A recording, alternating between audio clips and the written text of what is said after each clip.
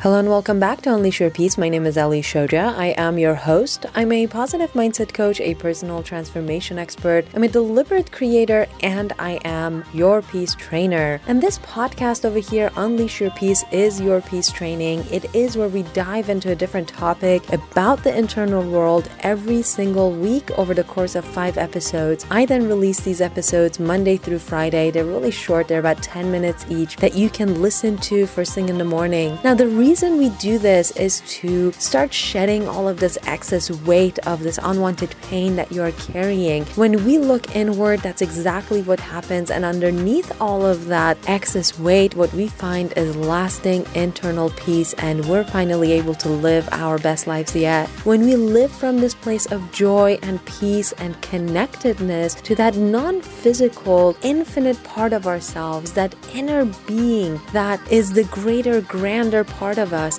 we don't just incrementally improve the quality of our lives, we actually exponentially innovate every aspect of our experiences on this physical plane. We level up in a major way. We become whole, we become powerful creators, and we start living the lives of our dreams, and we start being uplifters and inspirers of others in our lives, so people around us feel uplifted and inspired by us. And that's exactly my wish for you. Now, this week we are talking about love. What is love? What is your true essence? We have already talked about how love is the greater part of you. It is what your inner being is made of. It's what that infinite consciousness that observed you into existence is made of. And the reason love feels so good is because when we are in a state of love, when we are vibrating at a frequency of love, which is, by the way, the highest vibration emotion we can experience in these physical bodies. But when we are vibrating at that high frequency, we are actually aligned with our inner being. That's when life almost becomes magical. Things just kind of start happening for us almost by magic. If we are artists, the art starts making itself. The books start writing themselves. The music starts writing or playing itself. If we are scientists, we come up with discoveries. We have really great ideas in that state of love. When we talked about gratitude a few weeks ago, we talked about how gratitude is a doorway into a connection with our inner being, because gratitude brings us into the vicinity of love. And when we actually experience love in this visceral and experiential way, when we fall in love with somebody, when we experience childbirth, when we hold our child for the first time, or our nieces and nephews. I remember when I saw my niece for the first time in the hospital, I experienced such intense love for her. I felt like, oh my goodness, I will jump in front of a moving truck for this child. I was overwhelmed by the intensity of the love that I experienced. And when we do this, when we experience this love, we literally expand. We expand as human beings because we become more being than human. We become more vibration than matter. We become the greater part of ourselves, and nothing is impossible in that state. Everything is possible. There is no wrongdoing. All forgiveness happens through love because of this. We talked about it during our forgiveness week. If you missed it, you're welcome to go back and listen to those. Those episodes were incredibly powerful. But the way we forgive, for example, is through love. This love is so powerful that it can heal literally anything emotional. It can heal the body. Also, when we are pinched away from it, it can destroy us. It can destroy us mentally, and it can destroy us physically. The lack of love is such a painful experience for us that I believe when we are separated from our source, when we are in a place of separation from love, that is the cause of any time we want to harm ourselves or we want to harm somebody else. This is an indication of a separation from our true nature of love. All acts essentially are an expression of love or a cry for love. So nobody hurts anybody else unless they feel pinched off from the source of love that they are. So today I want to talk about unconditional love. What is unconditional love? We hear about unconditional unconditional love and we think of it in terms of the love that a parent, for example, has for a child. I just described how I felt the first time I saw my niece. I could have jumped in front of a moving bus for her, and I still feel that way towards her. I have this intense love for her. Does love have to be intense like that to be unconditional? Is it possible for us to experience unconditional love for all other beings, people who are not related to us, people who are maybe complete strangers? And then can we practice unconditional love for people that we don't even like? Political figures, for example, people who get under our skin. Can we experience love towards them? And can that love be unconditional? If you come into a room and see your 2-year-old who just broke your favorite antique vase that was priceless, what are you going to do? Are you going to berate that child? Are you going to be furious with that child? Are you going to yell and scream at that child and ask him why he did this? No, you're going to understand. You're going to see the innocence in the act. You're going to look at that child through the eyes of unconditional love, because you're going to realize that that child, first of all, did not know the value of that vase.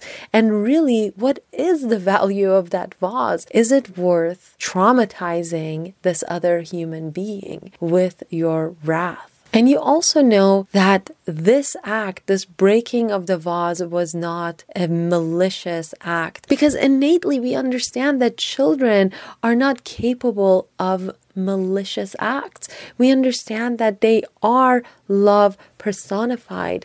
We love children unconditionally because they love us unconditionally. They are giving to us that unconditional love, what love is at its core. So when we are looking at children, they invoke in us that unconditional love that is us. Now, this brings a really important point, a really important question. Can we look at other grown-ups and see the child inside of them, see the innocence inside of them, see the being, the perfect being that is love personified, that is love individualized in this physical form, who has forgotten maybe who he actually is? Can we look at this other human being and have compassion, realizing that we ourselves often forget what we are. We often forget that our source is love. We often forget that we are unconditional love personified. So why do we have any other expectations of anyone else? So when we start looking at everybody else and seeing the innocence in them, we start dipping our toes into this pool of unconditional love that we actually are. Now, this brings me to another really big point. You might be asking me this question as it comes up through the live Q&As that I do on Instagram. How can I love someone unconditionally whose behavior is so painful? And to that, I have one response. Unconditional love does not mean unconditional permission.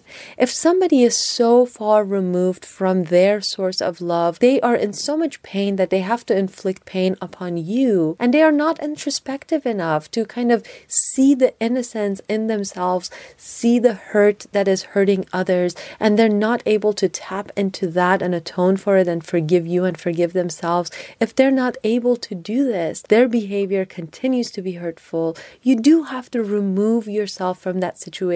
But you don't have to remove yourself from that situation with anger and frustration and resentment. You can do it from a place of love. And this is when separations, decouplings become holistic. They become constructive rather than destructive for everyone. This is how you can separate yourself without inflicting pain of your own and collecting the guilt of that. You can separate yourself feeling still open, keeping your heart open, experiencing unconditional love, seeing the innocence in that person, seeing the pain behind this person's actions, which, by the way, helps you not take those actions personally, and it helps you remain grounded within your power. So you can absolutely remove yourself from a hurtful and abusive relationship or a situation without unlovingness, without unforgiveness, without closing your heart.